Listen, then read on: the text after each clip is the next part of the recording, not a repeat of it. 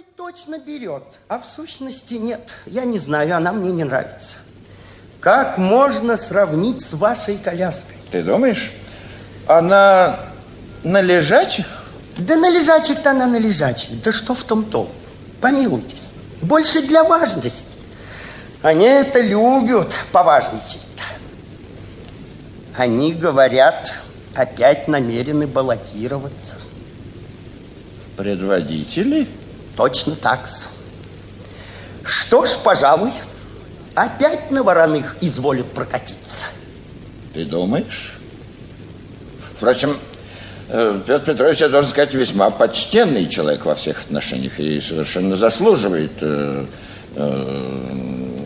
конечно, с другой стороны, лестное внимание дворянства. Выпей-ка водки. Покорно благодарю-с. А что, разве уж пил? Никак нет. Не то, что пил, а так что-то грудь. Здар, выпей. Кто-то приехал. Алупкин, господин, приехал. Кто бишь это? Алупкин? Ну, проси. Ты займи его, пожалуйста. Я сядь. Слушаюсь. Здравствуйте. Нижайшее мое почтение. Николай Иванович Балагалаев сейчас пожалуется. Не угодно ли пока присесть? Покорнейше благодарю. Постоимся. А позвольте узнать, с кем имею честь? Мирволин, помещик. Здешний житель. Может быть, слыхали? Никак нет, не слыхал. Впрочем, очень рад случаю. А позвольте узнать, вам Балдашова Татьяна Семеновна родственница? Никак нет. Это какая Балдашова? А Тамбовская помещица, вдова. Тамбовская? Да, Тамбовская, вдова. А позвольте узнать, вам здешний становой пристав знаком? Порфирий Игнатьевич? Да.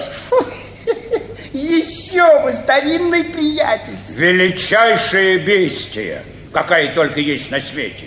Вы меня извините, я человек откровенный, солдат. Я привык выражаться прямо, без обиняков. Надо вам сказать... Не угодно ли вам чего-нибудь закусить с Я дороги? покорнейше благодарю. Надо вам сказать, что я в здешних краях поселился недавно, а до сих пор жил больше в Тамбовской губернии.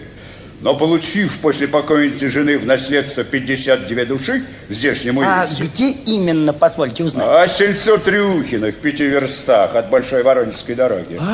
Знаю. Хорошая именица. Да дрянь совершенно, и один песок. Итак, получив наследство после покойницы жены, я почел за благо переселиться сюда. Тем более, что у меня в Тамбове дом, с позволения сказать, просто развалился. Вот все и переселился. И что же...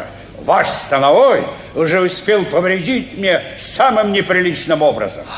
Скажите, как это неприятно. Нет, позвольте. Другому бы ничего. У меня же ведь дочь Екатерина. Вот что прошу рассудить. Да, но я надеюсь на Николая Ивановича. Хотя я всего 2 раза имел удовольствие их видеть. Но я столько наслышался об их справедливости. Да вот они и сами.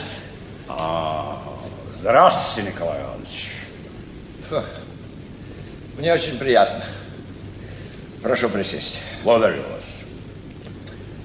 вас. Я, помнится, имел удовольствие видеть вас у почтенного Афанасия Матвеевича. Точно так. Ведь вы, кажется, недавно стали нашим.